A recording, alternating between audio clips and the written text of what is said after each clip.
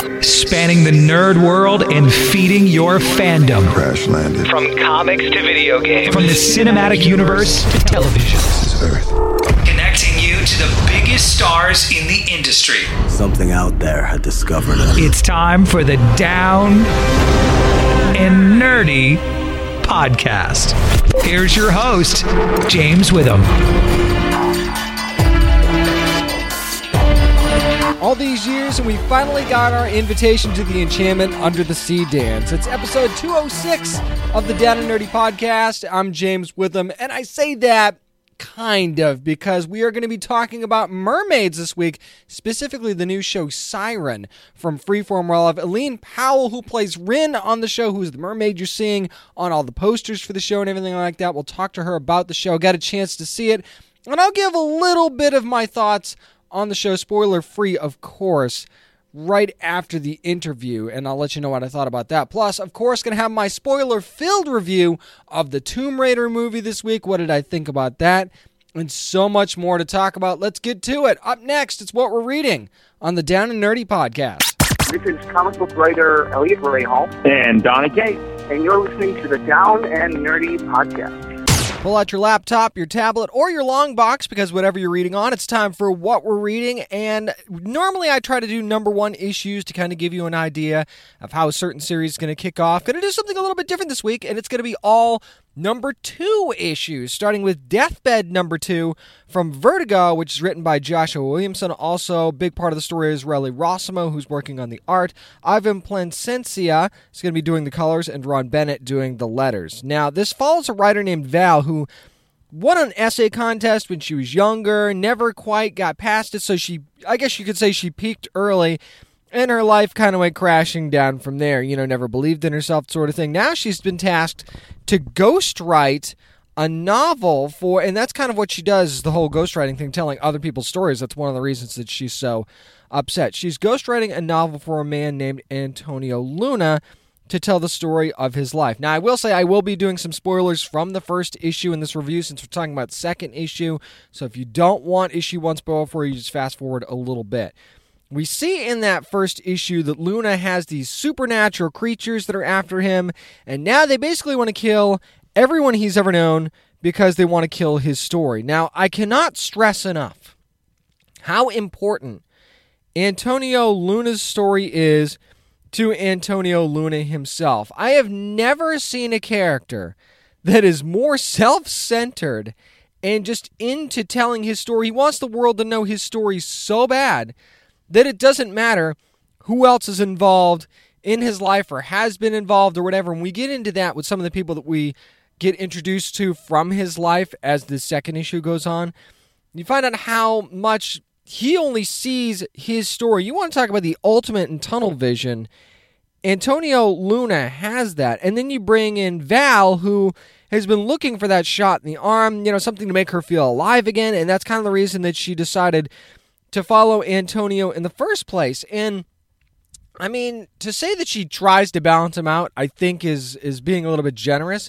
I just think that she sees what we see as readers when we see Luna, and that's not necessarily a good thing. I'm not going to say that Antonio Luna is an unlikable character. It's almost like he's unlikable in a way where you can't wait to see what he's going to do next or how far he's going to push it or if he might change. He's one of those characters where you have to see where he's going even if you don't necessarily like who he is. And as you see the story step forward, and I like the progression from issue 1 to issue 2, we get introduced to who Luna is and how kind of out there he is and how and where his life has gone and how important he thinks he is. And then in issue 2, we start to, peel the onion a little bit more. We find out a few more people that he worked with / knew along his life and stuff like that. And now we're left at the end of this issue where there was someone that was fairly important to him in his life, and he has a little bit of a realization, and now we're going to go from there. And that kind of puts an interesting crossroads between Val and Luna's relationship. Now, I know that this is kind of a partnership, and it's a very interesting one at that. But one of the things I love is that you still feel like Val could just walk at any time in this whole thing. And I know that that's not going to happen likely, but like when I was when I talk about Tomb Raider later, I'll touch on this as well, where you know that this isn't going to be the outcome necessarily, but you still think it might happen, and that is a really, really tough thing to do in storytelling, and I think Williamson and Rossimo do that very, very well. I mean, Riley Rossimo, if you're a fan of his art anyway, you're going to love this book, and I am, especially action sequences he seems to really, really get, and any kind of, like, if there's a shouting match involved in a comic, I know that's a weird thing to say for an artist. He captures that emotion of like a shouting contest really, really well for some reason. And hey, Riley, I promise that's a compliment. And I'm just a fan of Joshua Williamson's work at this point. I think that this is a really interesting story. And as you saw in the first issue, we basically get narration from Val throughout this entire thing, and we get inside her head, and we get a lot of that. There's a lot more narration in this book than you usually see in other comics, and I love it. It's almost my favorite part of the book, if the whole story about Luna wasn't so interesting. And you don't want him to be interesting because you don't want to feed his ego, even though he's a fictional character, but at the same time, you can't help but be interested in him and where this story is going to go and who we could possibly run into next. So this one's definitely a pull for me. Definitely going to keep reading Deathbed number 2. Next issue going to be coming out, of course, in April. Let's jump into a number 2 issue from IDW now, and it's Spider King number 2, which is written by Josh Van. Simone De Armini does the illustrations, Adrian Bloch on the colors, and Nick J. Shaw is going to be on the letters. Now, as you saw in the first issue, again, some spoilers from the first issue, it actually follows a guy named Rolf, and I say guy, he was younger when he took over as king of the Lexdale clan. His father, the king, died. He was very well respected, and Rolf was young, wasn't ready for the role, kind of thing, so he was kind of thrust in there. And then you have Eric the Wolf, who is a family member, by the way. We find that out in the first issue. And basically, Eric is the whole, I'm going to try to rule the world kind of guy. I'm going to take over. I'm going to kill everybody that stands in my way, including my family, which includes you, Rolf. And Rolf is the kind of the misfit. He's not really up to Eric's standards. The Lexdale clan would be slaughtered in a second by Eric's clan if they didn't have a meteor shower happen in issue 1. This book is kind of interesting because it's like an alien invasion in the Middle Ages. You've seen Middle Ages books before, you've seen alien invasion books before, but you don't really see the two combined very often. And one of the things I really love about this book is that it doesn't take itself too seriously. Like, there was an action sequence in issue 1 where the Lexdale clan fighters are going after Eric the Wolf's group, and they kind of smash into each other and kill each other. And everybody laughs. So I like that, yeah, there's a war going on. Yeah, there's some serious stuff going on. But at the same time, you're showing just how lopsided of a battle this is. It's David and Goliath to the nth degree, it seems like. But at the same time, there's a third element involved here, and that's this alien invasion, because they have their own agenda as well. As a matter of fact, again, in the first issue, you see the aliens kind of attack Eric and vice versa. And, the alien's mortally wounded, but so is Eric as well. And now that's kind of continued in this second issue. And I don't really want to spoil what's going on there, but if you read the first issue, you kind of get the idea of where that might go. Now, you also see that Rolf and the Lexdales come across an alien craft as well. So we get to see them in the second issue exploring that craft. And it kind of gives them a little bit of a change in their perspective. That's kind of the only way.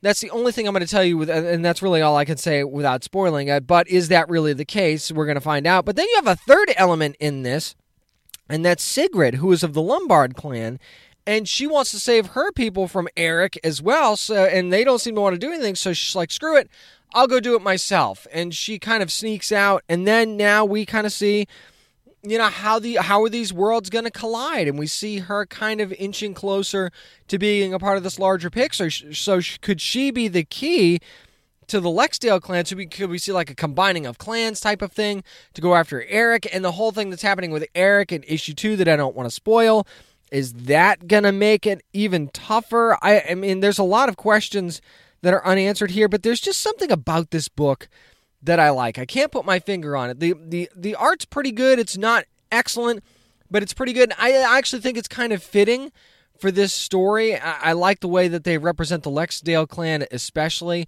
but there's something just really charming about this book, and there's something that just interests me so much about this story that I can't quite turn away. It doesn't blow my doors off, but at the same time, it still makes me want to read it because I've kind of attached myself to these characters a little bit, and I want to see where this goes. So for that reason, I'm going to give this a pickup. I'll definitely give it one more issue, maybe two, maybe even into the fourth issue to see where this goes, because the story could certainly take a turn and could be more interesting. And if there is a combining of clans, and I would very much be interested to see how Rolf and Sigrid actually interact together and how that would go if they decided to kind of partner up or do anything together at all. I think that would be very interesting and might actually develop both characters in different ways, so we'll see where that goes. That's going to do it for what we're reading this week. Up next, my spoiler-filled review of the Tomb Raider reboot movie is here on the Down and Nerdy podcast.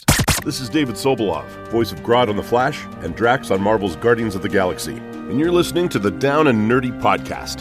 It's time to set sail on yet another exploration. It is my spoiler-filled review of the 2018 Tomb Raider reboot, of course, with Alicia Vikander playing Lara Croft, who is searching for her father who's been missing for a decade and wants to know what happened to him. So she goes on an epic quest to an island called Yamatai, and that's where things kind of go awry. Now here, again, spoiler-filled review from here on out, so if you haven't seen the movie yet, this is something you're going to want to go ahead and skip ahead a little bit. But again, I'm not going to, just like I do with every other review, I'm not going to go through every little beat of this movie, but I'll be honest. I actually put off recording this review for a while because I've been thinking about this movie ever since I saw it, like right when it came out, and I've really been going back and forth on a couple of things. Now, first of all, I want to talk about Lara Croft, and this might end up being a long conversation about one character before I get to the rest of the movie, and that's, look, we all have our preconceived notions about who we think Lara Croft is, or how she should be, or how she should act, and all of these different things, right? So whether it be from the original Tomb Raider games and the movies with Angelina Jolie, which I actually liked, and then you've got the Lara Croft from the new games, the new Tomb Raider games, who was excellent. I loved that first game so much. It's one of my favorites that I've played in a long time. So that's kind of what they're basing this movie off of, kind of. And I say that because this is a Lara Croft that is, she's kind of, it's almost like she loses her father. She thinks she's lost her father, yet she doesn't want to let him go at the same time, and that's kind of led her down a different path. She didn't go to college. I don't want to use the word screw up here because I don't think that that's really covering it. I don't think that that's a fair thing to say, but she didn't follow the path in life that she probably would have followed had her father not left. So that's the best way I can think to really describe it. She didn't go to college. She's not the explorer that her dad was and stuff like that. And, she's, training kickboxing gyms and she's doing MMA and, she's writing for a courier service and, she's the whole thing with the whole Capture the Fox thing. That was a fun scene. But at the same time, I'm watching all of these things and I'm going, this just doesn't feel like my Lara Croft. I mean, was she a strong character?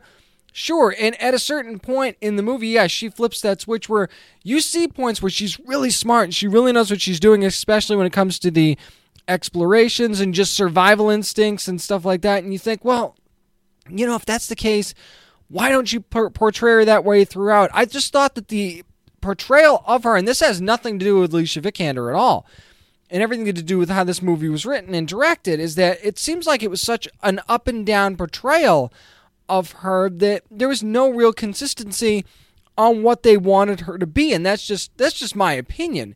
And now, I always thought that she was a strong character. I just wish that they were going to pick a lane with her, and I really think that as far as what they're basing her off of, I wish they would have gone a little bit more to the newer games to really model that character after. I mean, yeah, you're making her look like that character, and there are some similarities there, but I would have drawn more on that, I think. And the grief-stricken aspect, I totally get that, but again, not giving first she's grief-stricken and it allowed her to not do these things, and then at the same time she won't let her father go. So there's a double-edged sword there. I feel like if they would have picked one way or the other, and again, spoiler filled, by the way, if Dad was dead, we found out Dad had died, like we found out Lu Ren, the captain that took her to Yamatai, we find out, yes, his father was dead. They shot him right away. They kind of took care of that right away. But then you find out that Richard Croft is alive, and yeah, it's a heartwarming moment when they meet and all this stuff, and then they have the back and forth about how she kind of screwed up, didn't follow his wishes, and they talk about how independent she is. But I feel like if Dad was dead, that gives her a different motivation, right? And maybe we see her get that motivation now that Dad does die at the end of the movie. Maybe she does get that motivation now to follow in Dad's footsteps, and we get the Lara Croft that we're expecting in the next movies. But I'll get to that point here in just a second. I just wish that while we did see her go through hell in this movie, just like in the game, and there was physical situations where there's no way she should have gotten out of it, but at the last split second, she finds a way to get out of it. And there were moments where I thought, she might not make it out of this. Even though you kind of know she's gonna, they gave us that thought that she might not. And that's kind of what I wanted, and we got in this movie several times. But at the same time, I don't feel like I got fully the Lara Croft that I was expecting in this movie. And we did get to see the puzzle solving and all that stuff. It's just, I was very back and forth on whether or not I actually liked the portrayal of Lara Croft from the writing and directing standpoint. I thought Alicia Vikander, as far as attitude-wise, nails it. And there's those little bits where, she's got that humorous, sarcastic side, and we get to see her as the intelligent puzzle solver. We get to see her do some amazing things, make some amazing leaps, some amazing grabs. We get to see her just survive.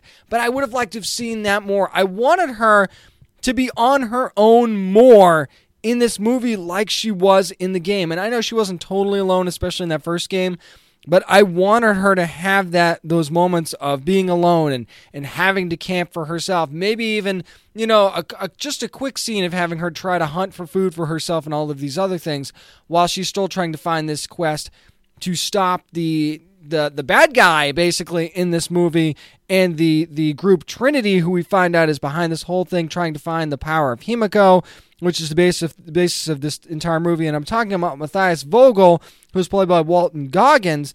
And again, that was another character where it was like, okay, so yeah, he wants to leave the island, and, he's pretty upset that he still has to be there, and it's all the Crofts' fault. I get that, but at the same time, it just felt like the reason he was doing these things kind of not very genuine. Just because you're being kind of held hostage on an island, I understand that.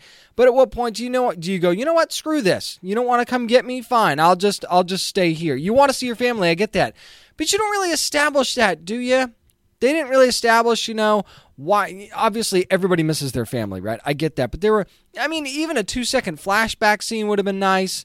And normally, I'm not a proponent of flashbacks, but you're not giving me a reason for that. We saw maybe a 2-second picture of what we think is his family on a desk somewhere, and that's really all we have to go by. So you're not really giving your who is your main villain much, you're not giving him much motive other than, yeah, he's been on this island for like 7 years or 10 years or something like that, and he wants off. I get that, but at the same time, you'd like to, as a viewer, I want more that shows me how driven he is and how much of a family man he was, and maybe give him a human element as well. Make me kind of feel sorry for him a little bit in a certain way. That's something that, a lot of movies do with villains and do it very, very well. So I just kind of feel like, it just didn't feel quite genuine to me. And I really thought they rushed the relationship between Lara Croft and Lu Ren as well, who was played by Daniel Wu. Again, I thought Daniel Wu did a great job. It's just that, there were a couple of moments with them on the boat and when they're sailing to Yamatai, and I get that, and I get that I actually like the attitude that Lu Ren had, kind of like the who cares, I dealt with this a long time ago, but yet, he sees the picture of him and his dad, and he's like, yeah, I want to find out what happened to Dad, I never did really let this go. See, that was a 2-second thing that they could have done with Matthias that they did with Lu Ren, and I felt like, okay, so you earned that, so you understand why he's going and the fact that he's getting paid. So at least you understand why he's willing to stick his neck out a little bit for 2 reasons. Maybe it's still not a good enough reason, considering where they're going.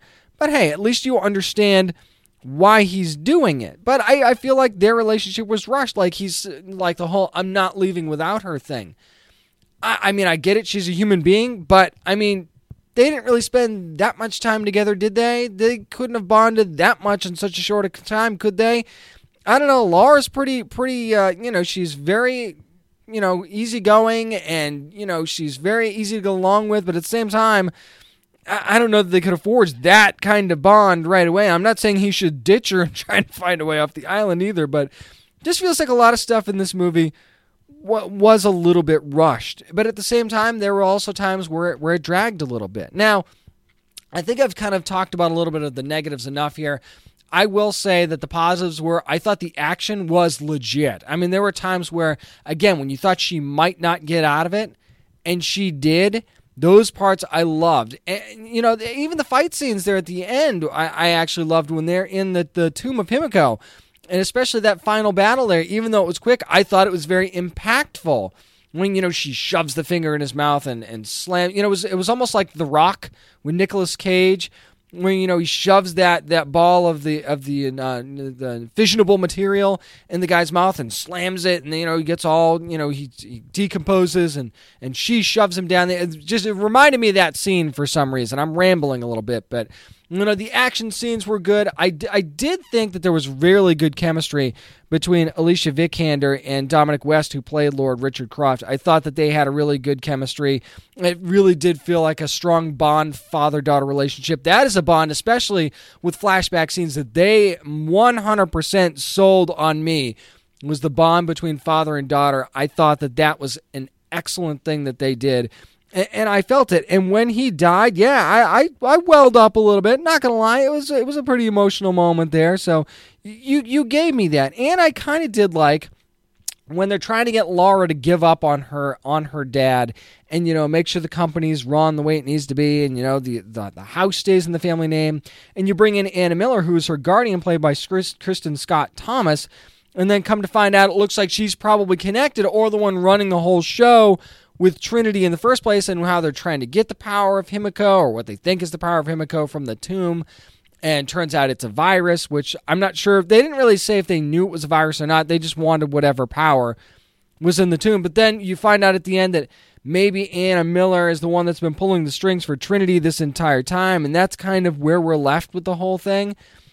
But I want to talk on that just for a minute, in that another thing that I thought that this movie did that probably shouldn't have done was, I felt like so much of this movie was a setup for a sequel or sequels. I feel like you take for granted that the movie's just going to succeed and you're automatically going to have a sequel. It's not like when in sports, like you pay a quarterback a certain amount of guaranteed money, so okay, you're going to have to pay this person $27 million, so you're not going to cut them the next year, no matter how good or bad they do. You're going to be stuck with them. Well, it's not like you're stuck with a second Tomb Raider movie. You can't just take for granted that everyone's going to love it. It's going to make a ton of money, which it hasn't, and you're automatically going to get a sequel. So if you don't, then you end up with this open-ended thing, and that makes the movie a little more frustrating. I'm sure there will be a sequel. I would love to see a sequel. I want to see where this story's going to go. But at the same time, don't start planning for your sequel before you know how your first movie is going to do. Like, I don't feel like Wonder Woman planned for a sequel, and that movie is definitely going to be getting one, but I didn't feel at any point that movie was planning for a sequel. And we pretty much knew there was going to be one, but it didn't look like they were going to be planning for it. And I thought that Tomb Raider actually did that maybe a little bit too much in spots. But, I mean, there were also, one of the things I did love, especially with this being a video game adaptation, I didn't get it shoved in my face that, oh, look, that's right from the game. Oh, that's from the game. Oh, that's from the game too. I mean, there were a couple moments where you saw things like, yeah, if you played the game, that was a little wink and a nod right there. It was more of an Easter egg rather than we have to make sure we have this, because if we don't, it's not going to feel like a Tomb Raider game movie. So I love that they did not do that like a shot-for-shot type thing. There were little winks and nods here and there, because I didn't want an exact version of the game on the screen anyway. Don't get me wrong. I say this whole, this didn't feel like the same Lara Croft at times. I don't want the same exact version. And at one point I was like, look, I need to let this go, because this is their vision. This is that director's vision, the writer's vision on who they think Lara Croft is. This isn't going to be an exact representation of who we see in the game. And I get that. This was their take. They did something a little bit different, and I actually applaud them for that a little bit. And maybe it's my problem that I didn't feel like they were kind of picking a lane on who the character wanted to be. Maybe that was the point, was that she was confused and she didn't even know who she was. She kept saying, I'm not that kind of Croft, but okay, then tell me what kind of Croft you are. And I'm not sure we got that. Or maybe that kept changing too. So that was my biggest kind of problem with the movie a little bit. But it was very charming. I liked it. I was entertained. It did drag on a little bit in parts, but I didn't think it was terrible. I thought the pawn shop scenes were very, very funny. I could actually watch probably a short. I hope maybe in the DVD extras we'll get some sort of a short or something just of the pawn shop and people that are coming in there. I would watch a web series of that or a couple of shorts of that, absolutely. And I hope that that's a part of future movies should we be lucky enough to get those. So, I mean, this was definitely a movie that had a lot of great points. Do I think it breaks the video game movie curse? Not necessarily, but I feel like we're getting closer. I feel like we're moving the needle a little bit, because I didn't feel like this was one of those movies where I'm like, well, we definitely didn't need that. I just played the game. Now, granted, I think the story in that first Tomb Raider game that came out in 2013, when that game came out, that I thought was the perfect story, the perfect reintroduction of Lara Croft, and that's why it stuck with me so much, was that I felt like when I played that game, I was like, yes, this is the story from Lara Croft that I always wanted. I'm not saying this is even it was the best Tomb Raider game ever, but pretty darn close in my estimation, because I just thought it was so well done. And think about how long you have to work on these video games and how many looks you get at these things in the coding process and in the editing process, and you can change stories as you go a lot, and you're getting a lot more looks at video games probably than you are at movies at times. So, being able to change things to make the story perfect might work out a little bit better in the video game realm, and you get a more long-form way to do that.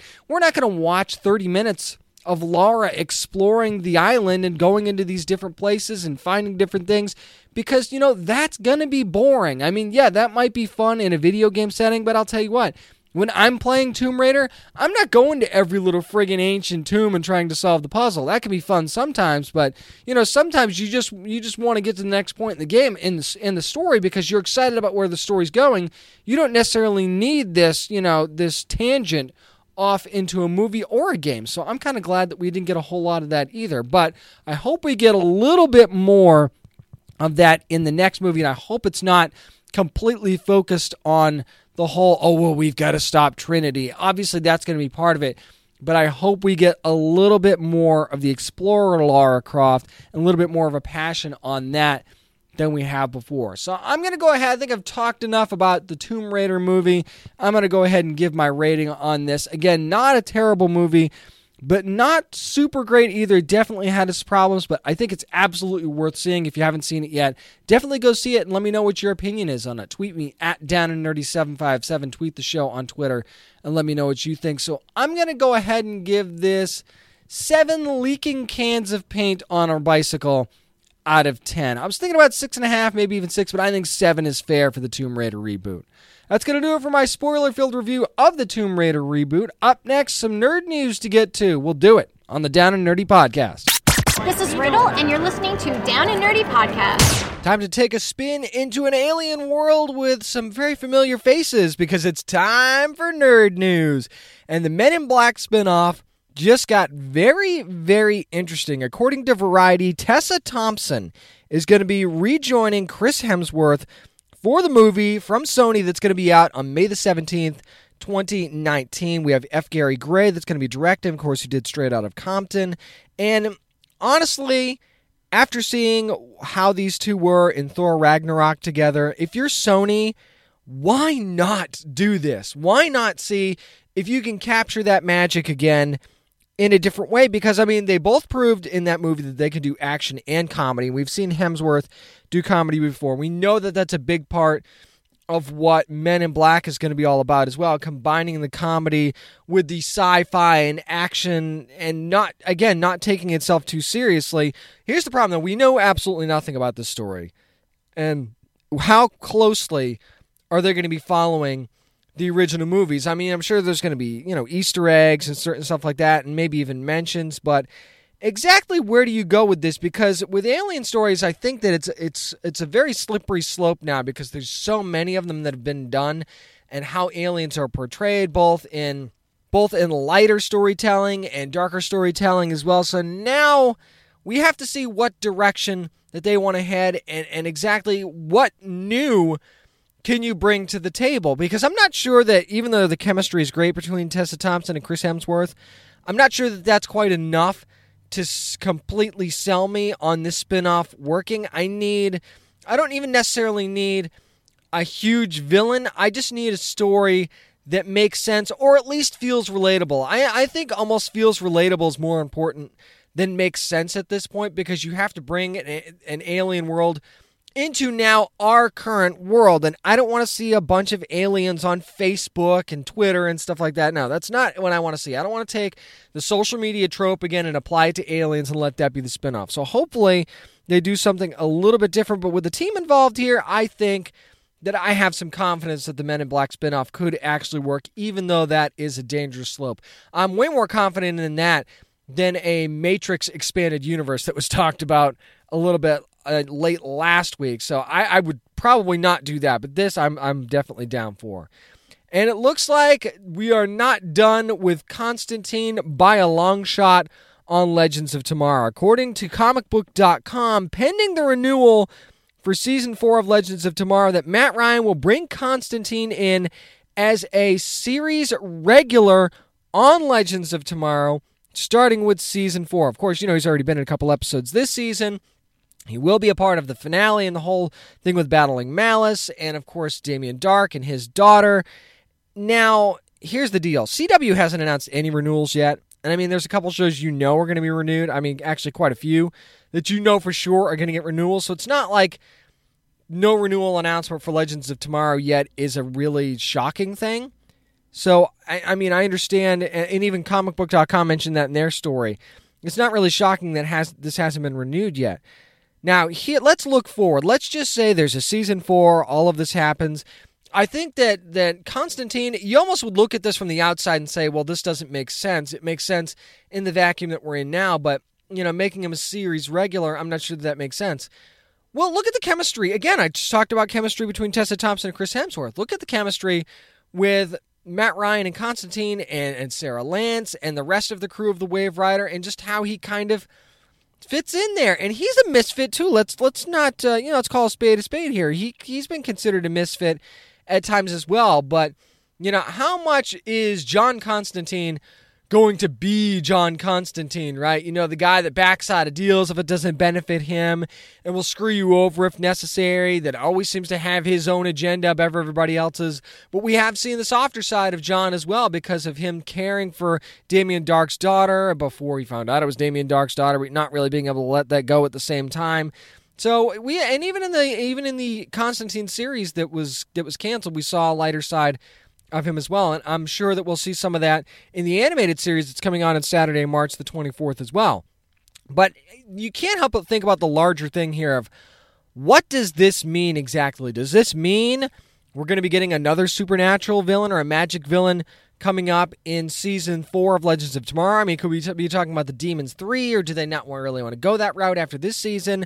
Could Nick Necro possibly be a possibility? Of course, he's got ties to Constantine and Zatanna and kind of a mentor role there. Speaking of Zatanna, does this open the role for her at some point? I know that this is a huge cast already, and there might not be room for one more. I'm not even saying making her a series regular, but do we see her pop up at some point, or some of the other Justice League Dark Clan? And I mean, I know that Constantine isn't completely just tied to Justice League Dark. I mean, there's the Swamp Thing aspect. Could we see Swamp Thing at some point on Legends of Tomorrow or in the Arrowverse? There's just, you add Constantine and you kind of take for granted how many characters that could also add into the catalog here that don't necessarily need to be regular. So, I mean, you know me. Anytime we can get more Constantine, I'm going to be for it anyway. So let's do this regardless of what it means and see what happens, because I actually think this season of Legends of Tomorrow has been one of the best, if not the best so far. It seems like they've finally found their niche, and they are definitely getting it right. And I might actually get a chance to ask Matt Ryan about some of this. So keep going to our Facebook pages and our social media page at Down and Nerdy 757 on Twitter, Facebook.com/Down and Nerdy, and downandnerdypodcast.com. There might be something special coming up this weekend or in the days to come, and it could very well be Constantine related. I don't want to confirm it just yet, but just keep checking back. That much I can tell you. One more DC Comics thing I want to talk about before we get to our interview this week, and that's that DC is launching DC Boutique that is going to be for smaller conventions. Now, this, according to Bleeding Cool, it's going to be engineered by Brian Powers of Number 6 Enterprises, and the DC Boutique will appear at 18 conventions across the U.S., the UK, and Canada this year. Now, they're going to be selling rare variants and licensed DC merchandise. There's also going to be signings that are hosted there as well. And this is really going to be at cons where DC is not appearing with graffiti licensing. You see that at larger cons, graffiti's there.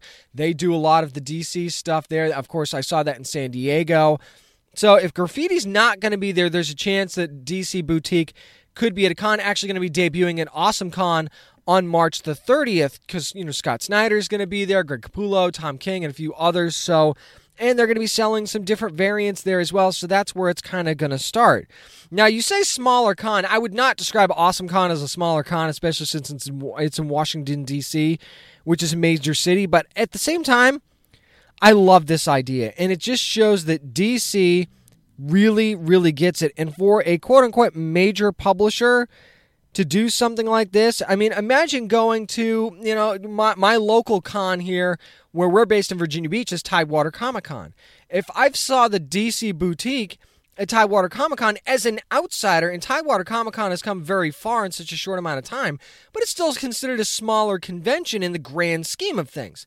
So if you're an outsider wondering if you want to travel to Tidewater Comic-Con or somebody that's never been before, and you see that the DC Boutique is going to be there, that lends a bit of legitimacy to any convention, does it not? And it kind of takes it up to the next level. Now, I don't know if the DC Boutique's going to be a Tidewater Comic-Con or not, but that's just a local example that I'm giving for something that I would say is maybe a step back from Awesome Con, which is in Washington, D.C., and it hasn't been around for that long, for that matter. So if you see the DC Boutique or the DC brand at a smaller con, you think, well, they must really have it together. If DC's there, maybe I should go too. So I think this actually helps smaller conventions become bigger conventions.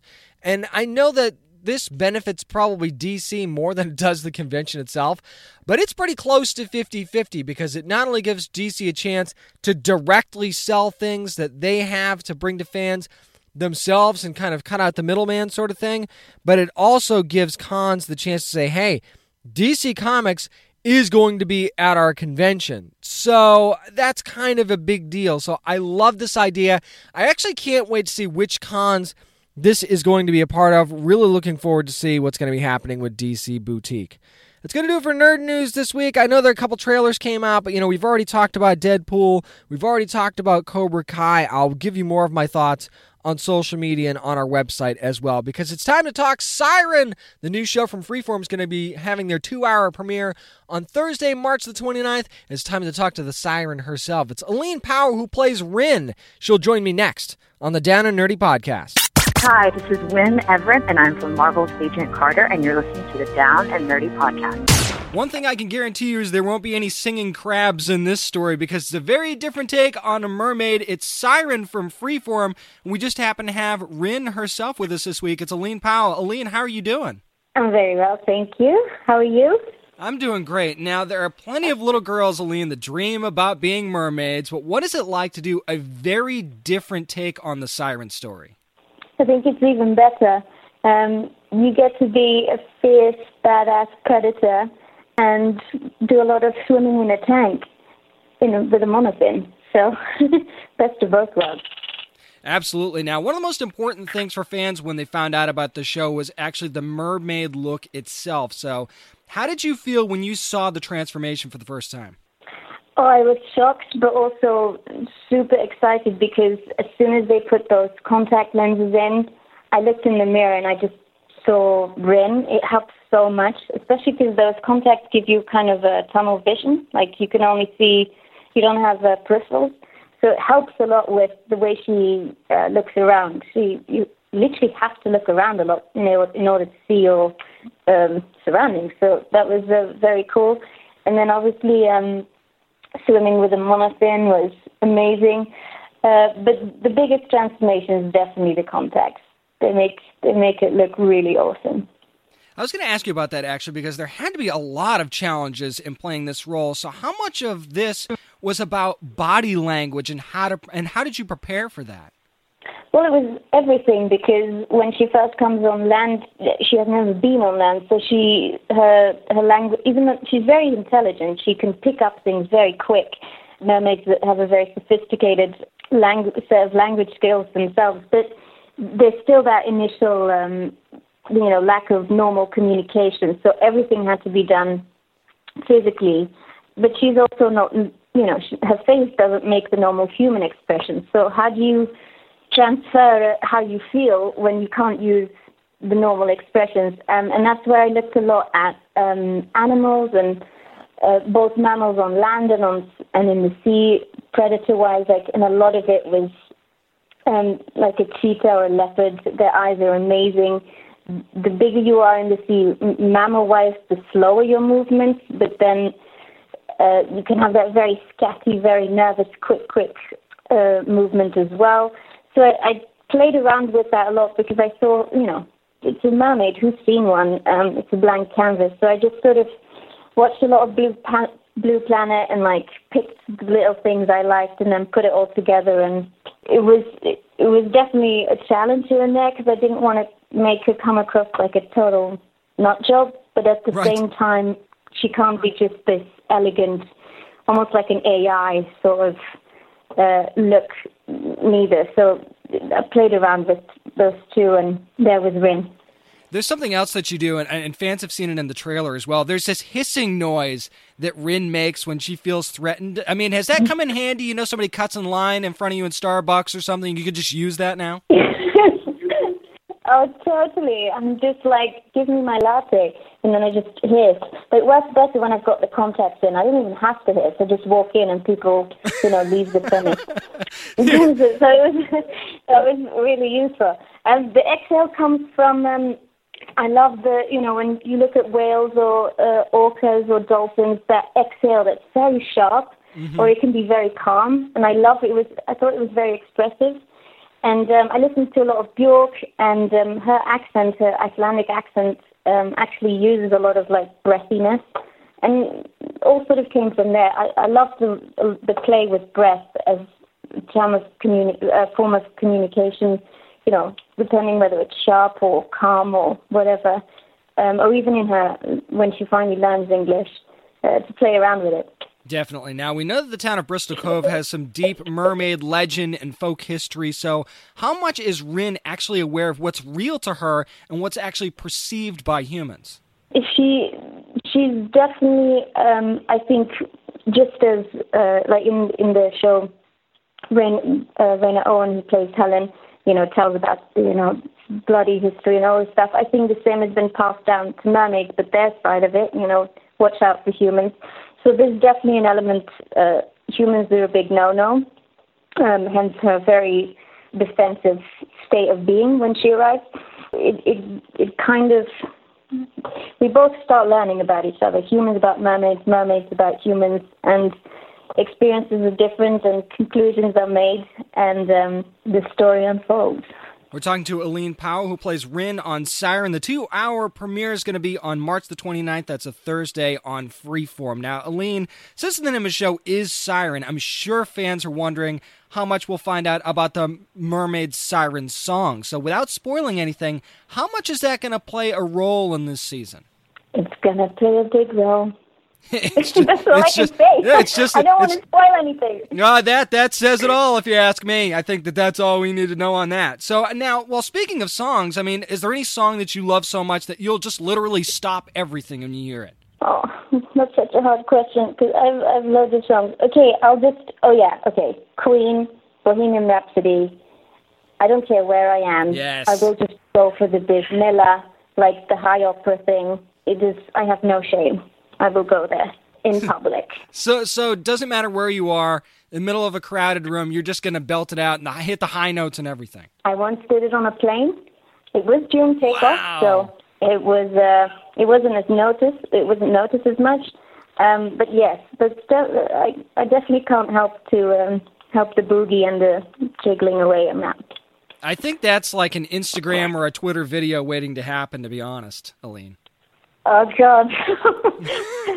Well, someone has to catch me out. Somebody's going to capture it. It's going to happen. I mean, if mermaids can get caught on film, this Yeah. can get caught on film too. Yeah. Exactly. Well, with so much being new and strange to Rin, I mean, we kind of touched on this a little bit. Let's go a little deeper here. How would you describe her trust level with the humans that she interacts with? When she starts out, 0. In the sea, she's used to being top dog, so there's a confidence there. There's a, hey, I can, if you come too close, I'll take you out. But at the same time, she's in a new environment. She's in a new body almost.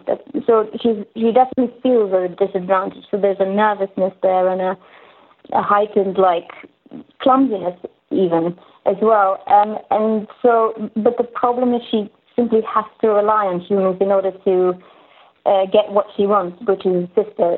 Her sister gets kidnapped. So she has to find a way to trust someone on land. She makes mistakes, and sometimes she makes good choices, but it's never quite as smooth going as a normal situation would go. One of the things I actually really liked about the show when I watched it was that it's not just a simple story about the siren and the mermaid itself. Did you like, when you kind of read the script, that this show went a little bit beyond that? Absolutely. I mean, I think it's sort of, you don't just see one side of mermaids or it's a love story. As in it's a love story. They just kill people or, it's not one of those things. They really explore deep the character journeys almost, even though they are mermaids, and all the the imagination and the mythical side that comes. Those are the great settings, but it goes deeper than that, and I really love it for that reason. Now, Aline, before I let you go, obviously you want fans to love the show and to keep watching throughout the entire season. Let's go a little bit deeper than that, though.